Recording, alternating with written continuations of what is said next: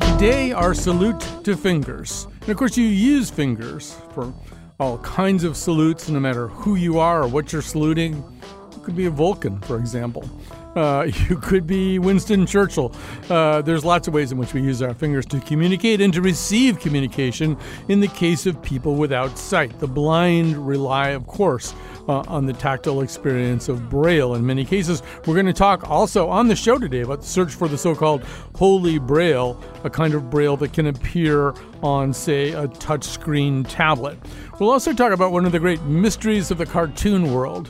Why do so many iconic cartoon characters have only 4 fingers and no thumb, or a thumb and 3 fingers? It depends on, well, that's another thing we're going to discuss, is whether or not the thumb is a finger. There's so much, really. How will we ever contain it in a single hour? The fickle finger of fate.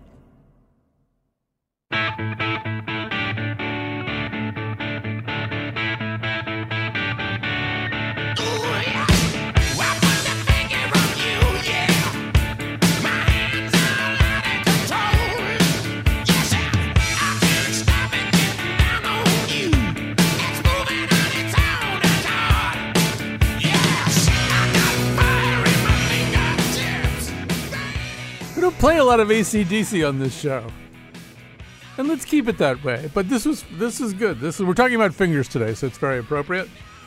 I just want to say that, I mean, when you're doing a show like this, a show about fingers, where as you're preparing for the show, your mind is just, roving around the landscape of your decades of life, just thinking about all the ways that fingers have played a role in your life, many of which are probably best left to the imagination. But I found myself thinking of this 1972 Monday Night Football game, of all things. And it was a blowout. The Houston Oilers were losing really, really badly to somebody. I can't remember who. And you know how they do this thing, particularly like in the end stages of a game like that, where the cameras will pan the crowd. And so they pan the crowd, and they focus on this incredibly bored and depressed looking fan who's just sitting there slumped in his seat with his eyes kind of almost half closed. And so Howard Cosell and Don Meredith they're talking about how that's how you feel in a game like this. And suddenly the guy, who apparently was a little bit more aware than he seemed, flips the bird at the camera. And this was 1972, where that wasn't just being done all the time. And so the announcers just laughed, and eventually Meredith said, "Yep, they're number 1 in the nation," or something like that. So it's another reason to love Don Meredith as well. Yep, we're number 1. So we're going to talk about fingers today. We're going to talk a little bit later in the show about what happens in the world of blind users particularly of sort of tablet style, touchscreen style, internet connected devices. Can Braille appear there in a way that's useful to the Braille reader? We're also going to explore the mystery at the end of why so many animated cartoon characters have only 4 fingers, or 3 fingers and 1 thumb, depending on how we define things, which is one of the things we're going to attempt to do here in the first segment. We are going to be talking about fingers and thumbs and pointing and gestures with Kenzie Cooper-Ryder, a cognitive scientist, writer, and host of the podcast Many Minds. Welcome to our conversation. Great to be here. So one of the interesting things about fingers, as I think you yourself have pointed out, is, and sorry for saying pointed, but you have elucidated, is that we've got like more of them than we have of most body parts, which right away means we need a nomenclature, right? We don't have to think of a name for each kidney except left and right. But you get into fingers and they all have to kind of have names. This is something that you've written about, something that you've researched, and those names vary across cultures, right? That's right, they do. And actually there's some striking similarities as well. We humans seem to have converged on similar ways for picking out specific fingers. So it's kind of a fascinating combination, both of variation and these patterns you see across cultures. So you can weigh in, ideally dispositively, on one of the questions that comes up a lot, which is, do we have 4 fingers and a thumb, or do we have 5 fingers, one of which happens to be a thumb? So where are you? And this seems a little bit different from culture to culture, too. I mean, it seems pretty clear in English, anyway, that we talk about fingers and a thumb. It's true. So this is sort of I guess you might call it a metaphysical question, if you like. That I, to be honest, I don't really have a lot of stake in. But yeah, it's true. In English, it kind of goes both ways, right? I mean, like no one's going to argue with you if you say you have 5 fingers. No one's going to argue with you if you say you have 4 fingers and a thumb. So we can kind of do it both ways. I would say that English speakers are a little bit ambivalent on this metaphysical issue.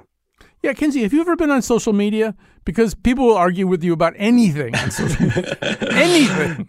It's true. It's true. Yeah. Clearly, I need to come up with a very firm stance on this, right, and scream it from the rooftops. Right. In Icelandic and Russian, for example, the thumb is the big finger, but it's not so clear in our language. Talk a little bit more about that nomenclature. In other words, index finger is basically a reference to pointing, right? Right. Yeah. And in a lot of cultures, we seem to think that the most distinctive thing about the index finger is that it is used to point.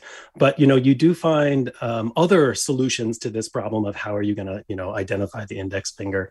One of my favorites is that it's sometimes referred to for its use to kind of like swipe up sauces and stews. So pot liquor is one other name you get for the index finger. A lot of cultures seem to note that the index finger is very kind of like agile and able among the fingers. It's kind of strong and very active. So yeah, it's that's one of the fingers that attracts the most names for sure. So let's quickly just give us a little cook's tour of the remaining 3. Okay, sure. So yeah, middle finger is usually picked out either for its position, i.e. like in the middle of the hand, or because it's the tallest finger. One of my favorite names for this finger is just kind of this image that comes from one of the Turkic languages. I forget which language specifically, but it's the middle poplar, right? So it's like this image of a tree and a grove of trees that sort of stands out. The ring finger is kind of interesting because, it's attracted a couple different names, but actually one of the most common ones, and you see this in Europe, you see this in China, you see this in different parts of the world. It's actually known as the nameless finger. So it's kind of paradoxically named for its lack of a name. And I think, I don't, I can't say this definitively, but my guess is that just refers to the fact that it's kind of the also-ran of the finger family. It's like there's not a whole lot going for it. We don't really use it for much. Then the little finger is often picked out, the pinky finger, as we call it, is often picked out for being small, as you might guess. There's some fun ones that refer to it as kind of, like the baby of the family or the little daughter or something like that.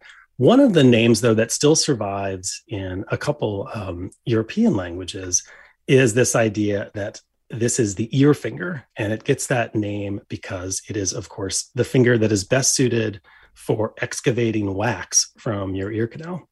So that was the name in Latin, and I think it still survives in French and a couple other languages. All right, we don't at public radio. We don't recommend that people excavate wax with their pinkies. You should do it in a more medically responsible way. But we also know you're going to do it anyway, no matter what we say.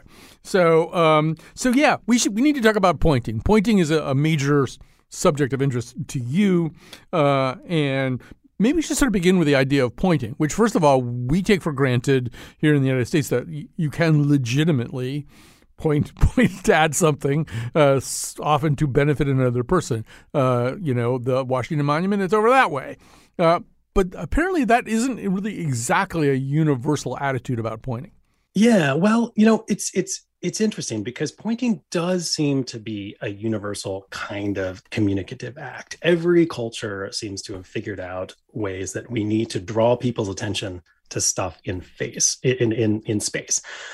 What differs across cultures is like which method of doing this is the most preferred, which method is socially acceptable, and so on. So, in the US, in a lot of European contexts, we sort of take for granted that, well, obviously, protruding your index finger is the way to point. It's the kind of classic way to do it. In other cultures, including cultures that I've studied, they still use the index finger, but they also sometimes point with their face. And so this is actually something you see in a lot of cultures around the world, that there's often a conventional way of pointing not with your hands at all, but just with your face. So usually what you're doing is you're looking in a certain direction, you're looking at whatever it is you're trying to draw attention to, while also doing something with your face that kind of signals, hey, I'm trying to get you to look over there, right? So that could be protruding your lips, creating kind of a pucker or a funnel with your lips.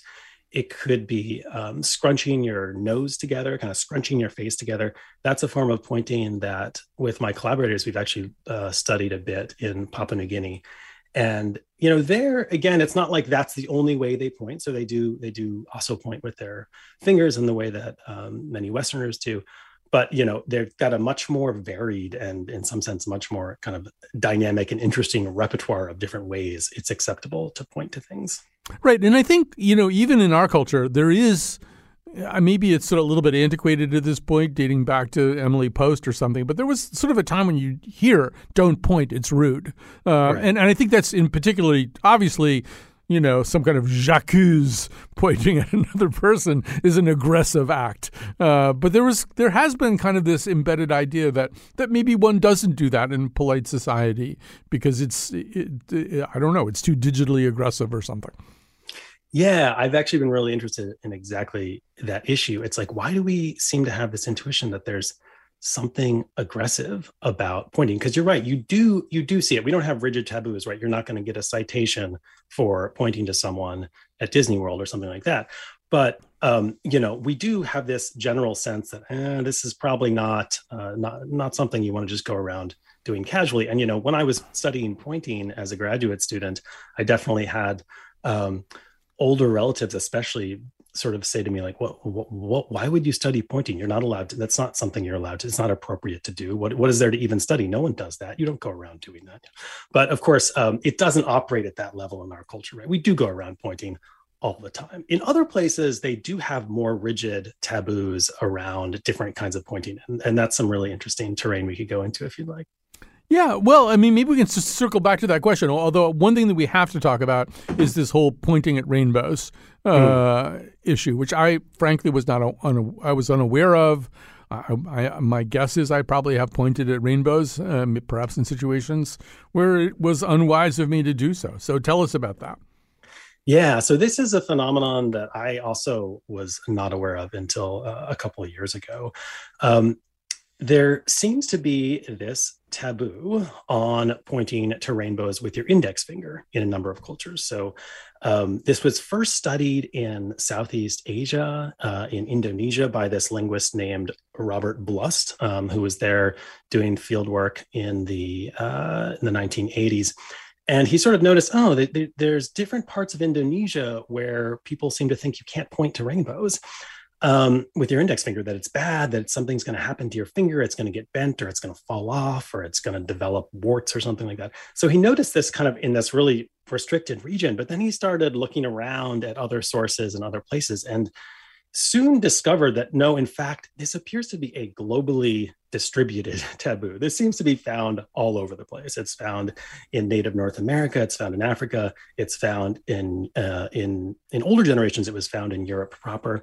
And yeah, so there's this general idea that humans have come up with time and time again that you really shouldn't stick your finger out at a rainbow. And if you do, something bad is going to happen to that finger. If you want to avoid that fate, if you want to, point to, or if you want to indicate a rainbow with impunity, you can do it, but you just can't use your index finger. You can maybe protrude your thumb. You can do it with your lips. You can kind of, just cast your gaze at it. You can make a fist and point that way. But something about that index finger is just a little too transgressive. So yeah, that's the basic phenomenon, and exactly why this is a little bit up for debate. Although it seems to basically be this general notion that index finger pointing is aggressive, and that you don't want to direct it at things that deserve respect, whether those are rainbows or elders in the community or other celestial phenomena that have a sort of spiritual nature to them. So I think if you ask the average person, how many gestures do you typically use that involve your fingers, they'd probably maybe say pointing and, I don't know, maybe the A-OK sign or something like that. Mm-hmm. But the truth is we use a lot of them. I was even looking at the emojis on my iPhone, and there are at least 20 just hand emojis that show fingers doing various things of different configurations, some of which are inscrutable to me. I don't know what they mean. but there is a way in which, in terms of making order out of chaos, we use our fingers a lot to indicate, I think as you pointed out, just like a small distance. We'll just hold our index finger and our thumb a little bit apart. Now we often hear what's called the chef's kiss, which is moi, but usually the fingers are kind of up by the mouth and then they kind of explode away from the mouth. Moi! So there is sort of probably without even thinking about it, we're communicating with our fingers more than we would know. Most definitely. Yeah. I mean, this is one of the reasons I got interested in gestures. Like if you just go to a coffee shop or, some place where people are gathering and you sit kind of far enough away that you can't hear what they're saying because you don't actually want to listen in. You just want to watch their hands. If you do that, you'll quickly realize something that we don't really attend to in everyday life, which is that people are just moving their hands, moving their fingers all the time while they're talking. I mean, it's just like a constant background, activity that's going along with their speaking. So, it's a little hard to enumerate like, okay, how many different gestures people are using because, it's hard to say where one gesture stops and another begins. There are these ones that are really conventional, like you mentioned the A-OK or, the thumbs up, those sorts of things. Obviously the bird, as you mentioned in the intro. So those are like kind of really kind of fossilized conventional ones. But then, we're so innovative. We're constantly moving our hands in sort of interesting ways, idiosyncratic ways that spontaneously and sort of imaginatively illustrate different aspects of what we're describing. And actually, those are kind of the gestures that I am personally most drawn to. I love looking at gesture as this place where where the human mind is just kind of at work and creative and coming up with images and different sort of metaphors and ways of illustrating what they're thinking about, talking about. I think there's also, and I think it's been ramped up by the kind of the digiverse, but there's kind of this sense that other people are using gestures and finger positions and stuff like that mean things that we don't know. And a lot of times these turn out to be false. That person is sitting at the Brett Kavanaugh hearings flashing a white power symbol. Hillary Clinton is holding up her ring finger and her index finger with the middle fingers down. That's a satanic symbol. There's this constant sort of analysis, the idea that there is this sort of arcane finger, position system of gang signs and secret messages among cabals. But that's also that's somewhat intermingled with some real stuff. On TikTok now, there are actual sort of finger signs, one of which apparently means I'm in danger. Maybe in danger of domestic abuse. On at least one occasion, a person out there in the real world actually used that to indicate that she was in danger. So there's sort of a way in which there's like a lot of legend growing up around our fingers and the signs we can make. It's true. Yeah, definitely. I mean, one of the most interesting things about gestures in general is that they have this kind of under the radar quality, right? It's like they're not always as in your face as words would be. So as a result of that, people can sometimes use them to sort of do these sort of more subtle signals, right? And this really just gets at the question that has kind of driven me to study gestures for, a decade or more now, is this question of why do we gesture, right? It's like, is there something inadequate about words? When is a gesture called for as opposed to a word? Like we talk about language and speech as though it's so special and so powerful. And indeed it is. But then there's this other side of human communication that we don't attend to as much. That's always there in all cultures, starting from a very young age. And it has to do with making these different hand signals. And why are we doing that? What purpose is it serving? And I think, part of it is this kind of discrete aspect to gestures that you mentioned, which allows people to kind of use them in these situations where they don't want the gesture, they don't want to be as in your face as a word. But it also paves the way for these kind of these misinterpretations, right? Oh, so-and-so when he was scratching his chin was really flipping the bird, that sort of thing. because it does. We sort of know that gesture has this under the radar quality. But even the bird, it's interesting. I was thinking about this a lot today because, one thing that we have is a kind of record dating back even decades to maybe a somewhat more decorous time of human behavior, of very powerful people flipping the bird. Nelson Rockefeller, there's while he's vice president of the United States, there's a picture of him giving the finger to some protesters. Pierre Trudeau in 1982 flipped the bird. I think he was in a private train car. He flipped the bird at some protesters and then pulled down the shade. There's a little bit of video of W while he's president doing kind of a camera check and getting annoyed at Karen Hughes or something and flipping the bird right at the camera, but then kind of smiling engagingly. And I'm wondering if one thing that gestures can do in a way that you were kind of saying before is, those people couldn't use words. They couldn't say, go F yourself. You can't be the vice president of the United States, even now, I don't think, and tell a bunch of protesters to go F themselves. But you could kind of do something like the bird, and it's a little bit less aggressive maybe, or it's funny, or there's something about it that sort of puts it in a different category. Yeah, no, I totally agree. It's like you're sort of less accountable for your gestures than you would be for your words. They're somehow less on record, you know what I mean, than your words. So yeah, I agree. It fills this particular niche in human communication that just always fascinates me.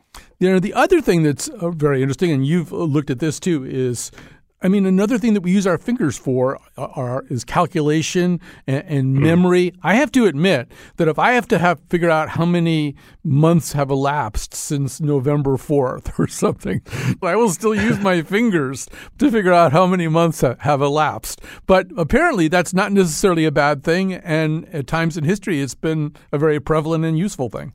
Yeah, definitely. Counting on your fingers is a behavior that, we can't even trace the origins of because it goes back so far. But we can guess that, finger counting was actually right there at the very invention of our number systems. And we can sort of guess this for a couple of reasons. one reason is just like when you look across the number systems around the world, you see that most of them, I forget exactly the figure, something like 75%, maybe 80% of the number systems you find are based on, fives, tens, maybe 20s, if you throw in the toes. And that, that obviously, not obviously, but that very plausibly is connected to the fact that that's how many digits we have. And if you actually look deeper at those number systems, you also see that the words themselves in so many languages, the number words themselves have a very clear reference to the hands, right? The number for 5 in so many languages is hand. In languages such as the one I've worked on in Papua New Guinea, to say 6, you would say something like, from the other hand, take 1. To say 7, from the other hand, take 2. So this kind of finger counting is not, it's true that we still use it, as you mentioned, as kind of a little crutch or a little aid when we need a little external support for our calculation. But I think, honestly, you can make a strong case that it goes back to the very origins of numbers and counting. So there's so much more that we could. Now I sort of wonder about the people who are polydactylic, who have that sixth finger. What do they do in these 5-digit calculation systems? I just ignore one of the fingers, or most people have it removed, and that's going to kind of lead us to the next segment we're going to get into. And first of all, I want to very much thank Kenzie Cooperrider, a cognitive scientist, writer, and the host of the podcast Many Minds, in which it's a great podcast, by the way, all kinds of interesting topics there. It's going to be part of my universe for a while, but it's been great to talk to you. Thanks so much, Colin. Yeah, this was fun. So this also kind of gets into the whole question of losing fingers. So first of all, I want to mention the Hall of Famer of this whole topic is a blues musician named Hound Dog Taylor, who was born polydactylic. He had 6 fingers, and then he got drunk and cut one of them off. So he sort of belongs to both clubs, people who've lost a finger and people who had too many to begin with. But, most people know, even like great musicians like Jerry Garcia, Django Reinhardt, Dr. John, missing fingers that they ordinarily would be using to play their instruments. Gemma Arterton, the former Bond girl, if you still are allowed to call Bond girls, had 6 fingers, had one of them removed. It's just that's like a whole other topic, the whole idea of having a finger and losing it. I have to quickly mention, just to disgust you, that maybe the most litigated version of that is the 2005 incident in which a woman claimed to find a human finger in her chili at Wendy's, somewhere in the Bay Area in California. And it was eventually revealed because she sued them for the pain and distress of having gotten finger chili. And it turns out that her husband had actually bought a severed finger from a coworker for her to use in this ruse. So, you can't even trust people around something like that. Meanwhile, one of our producers, Jonathan McPants, has been thinking about related topics, not exactly that topic, and here's where he wound up. When we first started talking about doing a show about fingers, I thought of Roald Dahl. You probably know Dahl as the guy behind Charlie and the Chocolate Factory, and Matilda, and James and the Giant Peach. But he didn't just write kids' books. Probably my all-time favorite episode of Alfred Hitchcock Presents is based on a Dahl short story, Lamb to the Slaughter. Barbara Bel Geddes bludgeons her husband to death with a frozen leg of lamb and, spoiler alert, roasts and feeds the murder weapon to the cops investigating it. Best piece of meat I've had in months. She said to finish it, didn't she, Jack? She did. Basically all of Dahl's adult fiction is kind of like this, and Fingers got me thinking about a different short story that was made into a different Alfred Hitchcock Presents. In Man from the South from 1960, an older Peter Lorre plays Carlos, ostensibly a man from South America, who meets a young gambler played by Steve McQueen. They're in a bar, McQueen lights Lorre's cigarette, and before you know it... It's a nice big bed I had in mind for you, a bit you could remember all your life. We've got ourselves a barroom proposition. Look, mister. Lorre's Carlos puts up his new convertible, and the bet revolves around McQueen's cigarette lighter. Now, the bet is really very simple. If you can make this celebrated lighter of yours work for you 10 times without missing, 10 times in succession, mind you, then the car is yours. Now, the gambler doesn't think he can match that sort of a stake. What do I put up, my spare set of pajamas? But Carlos has an answer for that at the ready. Well, I'm thinking of some small thing that you could afford to give away. And if you lose, well, you won't have to feel so bad, such as the little finger on your left hand. Oh. My what? Okay. Is that so strange? He wins, he takes the car. I win, I take his finger. Is that so strange? Right.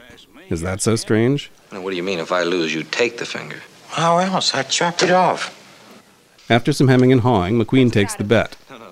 Most of the rest of the story is the bet playing out in the ever-escalating tension of a cigarette lighter and a pinky finger pitted against fate. I think it's the human condition that sometimes the anticipation of something bad happening can be just as bad, if not worse, than the bad thing happening. Kind of a sick, terrible part of our existence. Catherine Ormsby co-hosts Good Evening, an Alfred Hitchcock Presents podcast. Because you do know that if that lighter doesn't light, his finger is going to get chopped off. The proposition does feel so absurd, but at the same time, it's just low stakes enough that it feels believable. We'll come back to how low the stakes are, or aren't. I think in a story like Man from the South, the stakes are quite real. David L. Ulin is a professor of the practice of English at the University of Southern California. Within a very narrow span of pages, it's a short story, there is an enormous amount going on, and there's an enormous amount going on underneath the surface of the narrative. I'm pretty sure Man from the South is Roald Dahl's most adapted work. It's been made into movies and TV episodes and radio plays at least a dozen times. Quentin Tarantino made a version of it. All of a sudden, we flip on Steve McQueen, Peter Lorre being badasses. And I look over at this funny-looking motherfucker over here, and I say, I do that for this bill. I'm funny.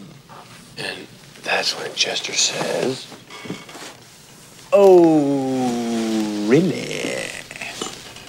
American Dad did a little spoof of it. Are you a betting man? Go on. You see that lawnmower over there? If I can start it 10 times in a row without a single stall, then you set them free. And if you don't, I cut off your leg with that chainsaw. Okay, we have that. Put a pin in it. It's the simplicity of the story. It's the self-contained nature of the story. It's the sense that the stakes appear to be low, but in fact are extremely high. That's the theory I've come to, that there's this particular plausible horror to this whole idea. When Peter Lorre or Quentin Tarantino or whoever, when the Man from the South suggests betting a pinky finger, I mean, it's maybe the least important appendage on the human body, right? I think we all think, just for a second, I might take that bet. The question is, what are you willing to give up? But I think you're absolutely right. The smallness of it. The pinky seems like perhaps the most vestigial possible appendage that you have. I think if it were a certain amount of money that would set me up forever, I'd be willing to part with a pinky finger. In Hitchcock, it's just a convertible. That's not enough for me, but seems like it was enough for Steve McQueen. It occurred to me, though, that maybe not all of us would take a bet like that. No, I would definitely wouldn't make a bet like that. Melissa Juergen is a board-certified hand therapist at Connecticut Orthopedics. I mean, any finger loss is awful. Your pinky's a very, very, very important part of your hand. You need it for gripping, squeezing. There's an argument that your little finger isn't even the least important finger. Say nothing about the least important appendage. It gives you function in your environment. It gives you the power in your environment to lift and carry things, to perform activities of daily living, cooking, cleaning, dressing, washing, bathing, things like that. Because usually an amputation is a mutilating injury. It's usually, it's devastating to a patient.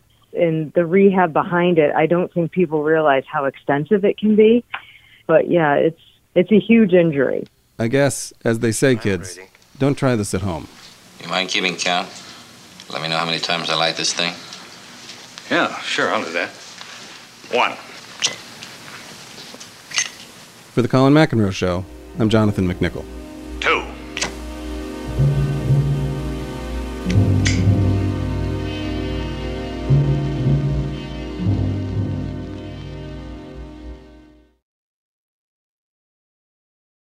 Support for this podcast comes from Hartford Healthcare.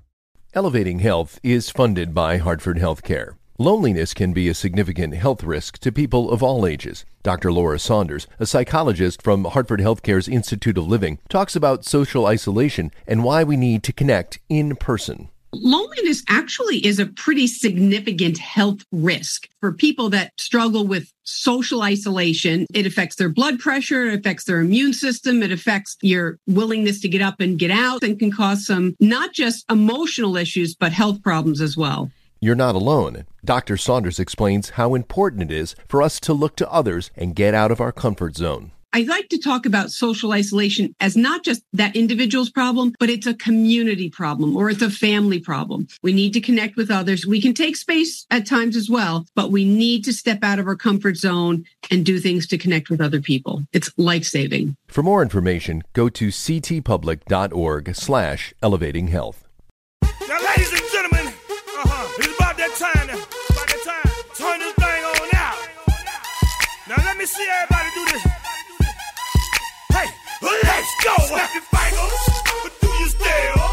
You can do it all by yourself. Let me see you do it. Hey, let me see you do it. Hey, snap your fingers, but do you still? All right, we are moving on to a whole other area here of the world of fingers. To help us with that is Sheila O'Moran, a professor at the University of Michigan studying sound and touch and the ways in which they interact. She's also the co-founder of New Haptics, a company designing and building a full-page tactile display that uses... Well, I'm kind of, if I see the rest of it, I'm kind of spoiling the plot here a little bit. Maybe I should hold back. So first of all, welcome to our conversation, Sheila O'Moran. Thank you very much.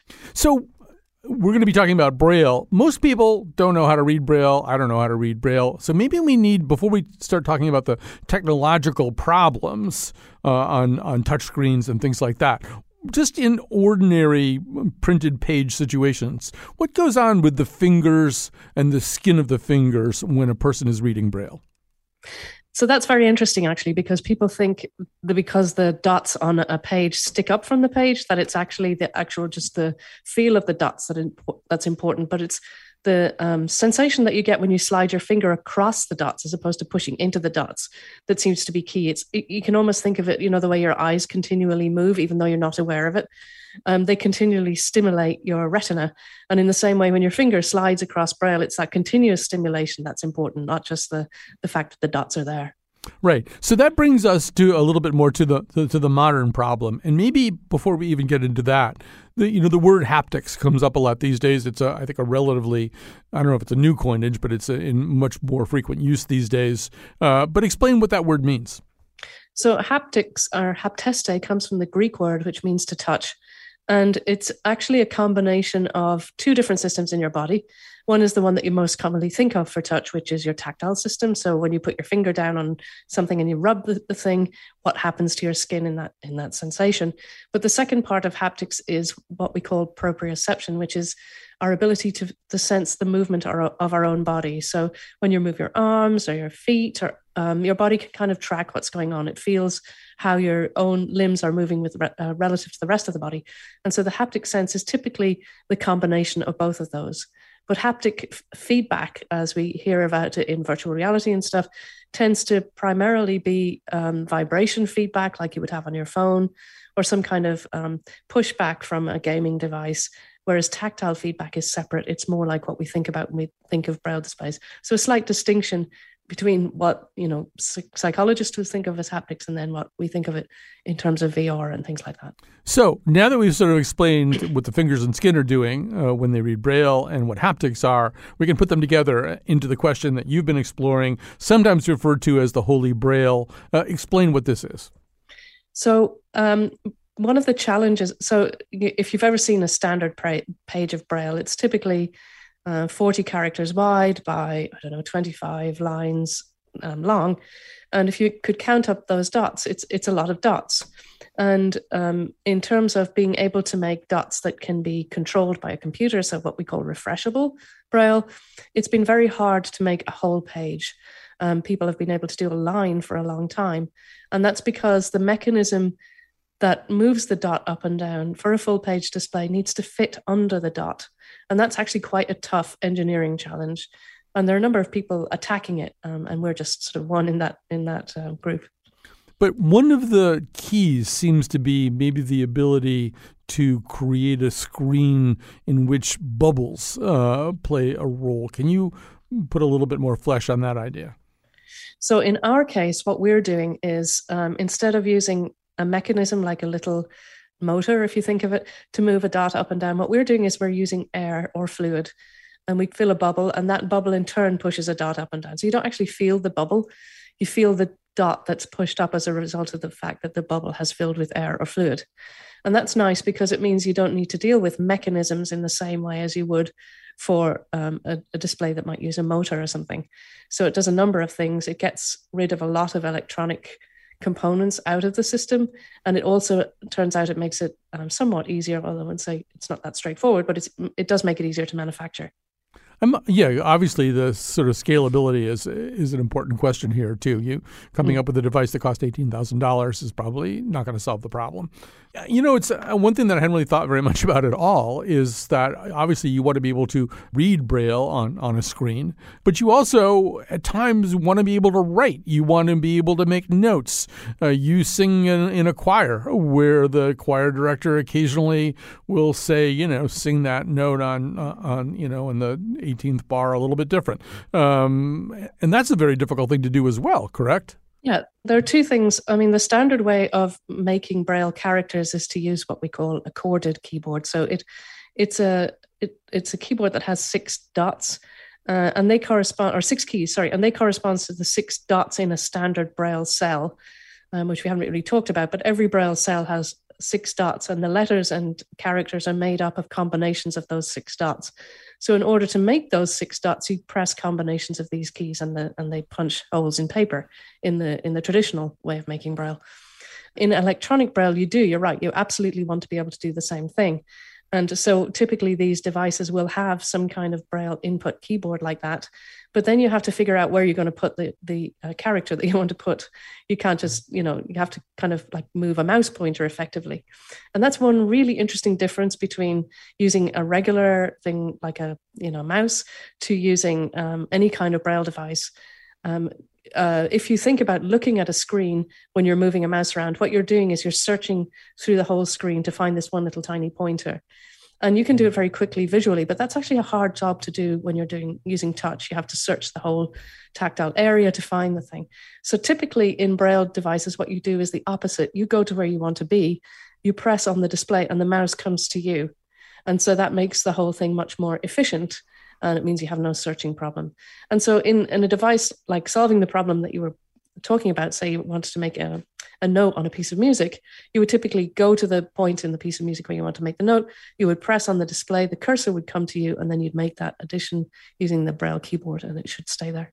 There's so much more to explore here, but I guess one of the questions I have with a rather finite amount of time available to me is how close are we to a better system? I mean, how close are we to an affordable screen in which somehow or other usable, workable, not incredibly plodding, slow Braille, but, briskly usable Braille would be available? I think we're closer than, I think, there's one device which is very close to coming out. It's made by the American Printing House in conjunction with a company in Korea and another manufacturer. That device will be in beta testing in schools by the end of next year. It's a different technology to the one we are creating, and it has different, pros and cons, but at least there's something out there that will be in use. I was just listening to a podcast the other day, and the podcast presenter kind of pushed the company and said, how much is it going to cost? And they were like, probably $10,000. So we're still not close to the price point where, you can just walk down to the Apple store and buy one of these. But, we have to start somewhere, I guess. And just getting this, there's a whole lot of other things that have to happen to make this work, because nobody knows really yet how to work with a whole page of tactile Braille that's refreshable, or a tactile graphic that's refreshable. So things that you take for granted, like scrolling and all of the interaction, little widgets and things that make your life easier when you're using a mouse, we have to kind of come up with those for these new full page Braille devices. And that work is really only starting now. What's it going to be like? Sometimes I say to people, for blind people, this is the moment of going from like the command line to Windows, and we have to completely rethink how we interact with these things. Fascinating stuff. Sheila O'Moran, professor at the University of Michigan and co-founder of New Haptics. We're going to take a break. Thank you very much for this conversation. We'll take a break. We have one more area of the world of fingers that we wish to explore.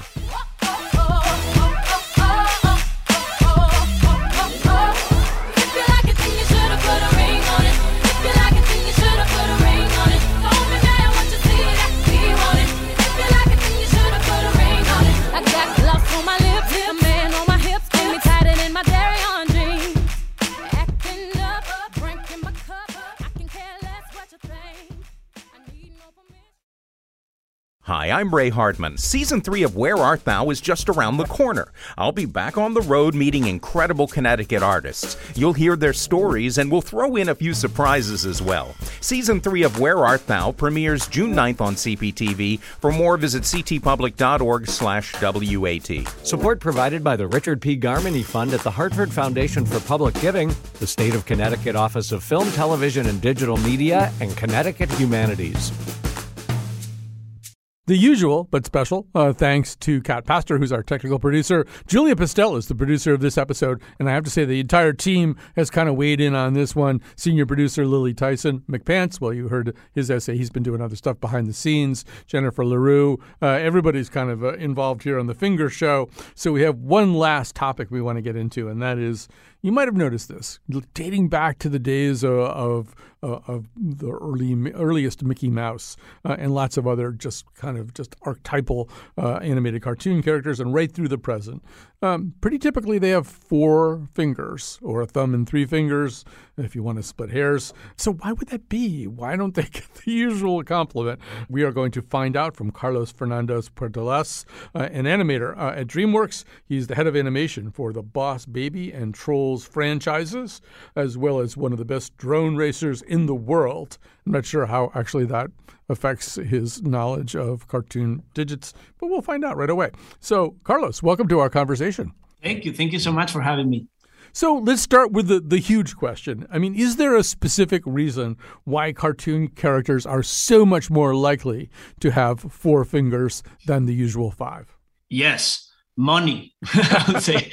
Well, I think it's, I actually wasn't fully sure, so I have to kind of think about it a bit more. And my first answer when I was thinking about it was that, well, it's probably just money, because obviously something like the hands can be really time consuming to animate for animators, right? Because we're thinking, when we move in our hands, it's pretty simple to do it, right? We just don't even have to think about it. But when we're doing it in animation, when it's in CG animation or even on hand draw animation, one extra finger is actually quite a bit more work, So I think what happened is like on some characters where the character design and the stylization of the characters work for the characters, they decided, okay, removing one finger doesn't really limit us, we still can perform, we can do everything we want to do, and we can save time having one less finger.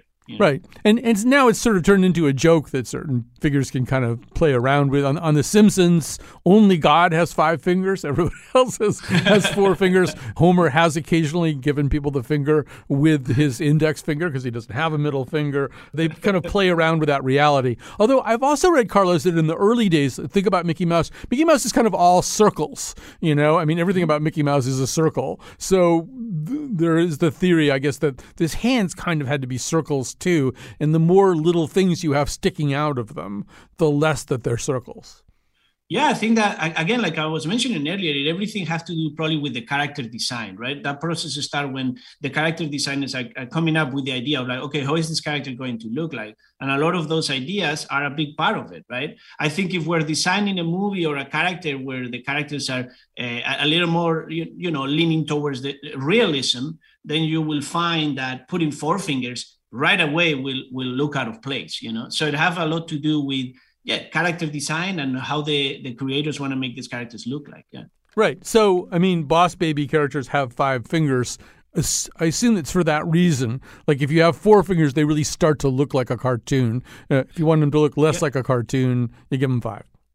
Yeah, I think so. I mean, it's at the end, it is a choice, and I think in our case, having 5 or 4 fingers, we can still make it happen, especially on movies like that are CG, right? 3D animation, like for example, Boss Baby. The good thing about those movies is that when we're working on the pre-production of the movie, we're able to create a lot of libraries for our characters, what we call libraries of hand poses, right? So in a way, instead of having to draw every hand every time we have to do a pose, it becomes a lot easier because we create this really big library of hands with fist, open fist, pointing, different kind of pointings that help us create those poses really quickly, So that helps us in terms of, it doesn't matter as much if we have 5 or 4 fingers now. So that really helps us. And in case the Boss Baby, the decision was to have 5 fingers. And I think on the side of the babies, the interesting part of that is when we were creating all of these hand poses for the babies, since it was a Boss Baby, we have a section of the library that was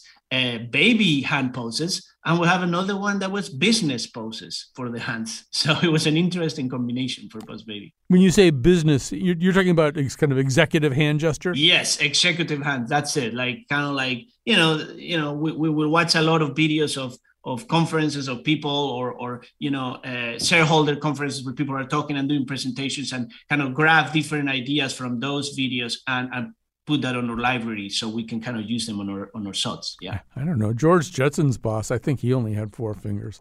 But of course, George, all he ever did was go say, "Jetson, get in here." So we would be remiss, since we have somebody from the world of Trolls, not to mention Trolls. This is a little clip from Trolls 2 World Tour. You're going to hear the voices of Justin Timberlake, Anna Kendrick, and James Corden. Okay, change of plans. We need to get home as fast as we can and get everyone in the bunker. No, change of plans. We have to stop Barb from destroying all music. If we don't stop her, who will? Poppy, you said this could be handled with hugs. How are we going to hug our way out of this one? It's okay, Biggie. Really? It's okay to be terrified? When am I going to learn to stay away from the cotton candy? No.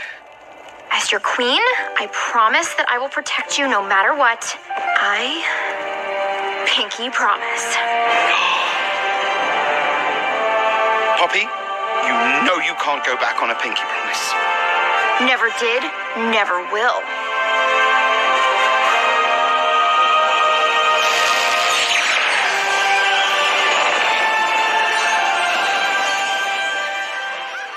We should point out for people who haven't seen Trolls movies, Trolls have like really big hands, at least in this franchise, right? Yes, they're really big, and that's part, again, like part of the stylization of the characters was they have really, really big heads and really big hands, which in a way is a challenge for the animators because, we have to for example, just to give you an example, we have some great choreographers that help us come up with some of the dances, right, for the movie, because there's a lot of dancing, a lot of singing. So there's a lot of choreographers that we'll meet up with, and we will record them, and they will help us kind of come up with some ideas of what the characters could be doing in terms of dance. So when they do the dances, they're doing all kind of moves where the hands go over the head, and they grab their hands over their heads, and they do all of these cool stuff that then we, the animators, have to somehow kind of translate into the troll world, because our characters can't even touch their hands over their heads because their heads are huge, right? And it's a similar thing with the hands, right? We have to, they're so big that we always have to kind of limit the amount of motion of the hands because they can actually compete with the face. And, you know, I think when we're animating the characters, we always want to be, most of the time, we want to be looking at the face, right? That kind of creates a lot of, that's where we get a lot of information in terms of acting. So sometimes when we were to do choices that the hands were moving too much, the audience will kind of, their eyes will automatically go to the hands, and we don't want that. So in a way, we were very careful about what kind of hand gesture to do with those characters. All right. Well, we have to wrap up the show. It's fascinating stuff, though. I do want to say that because I'm a depraved person, the animated thing that I watch the most these days is Rick and Morty. And they definitely have 5 fingers because they give people the finger all the time. That's like, they could not possibly function with 4 fingers. Carlos Fernandez Puertolas, thank you so much for joining us today. An animator at DreamWorks. He's the head of animation for the Boss Baby and Trolls franchises, as well as one of the best drone racers in the world. So don't race your drone against Carlos for money, because you will lose. And he might take your pinky.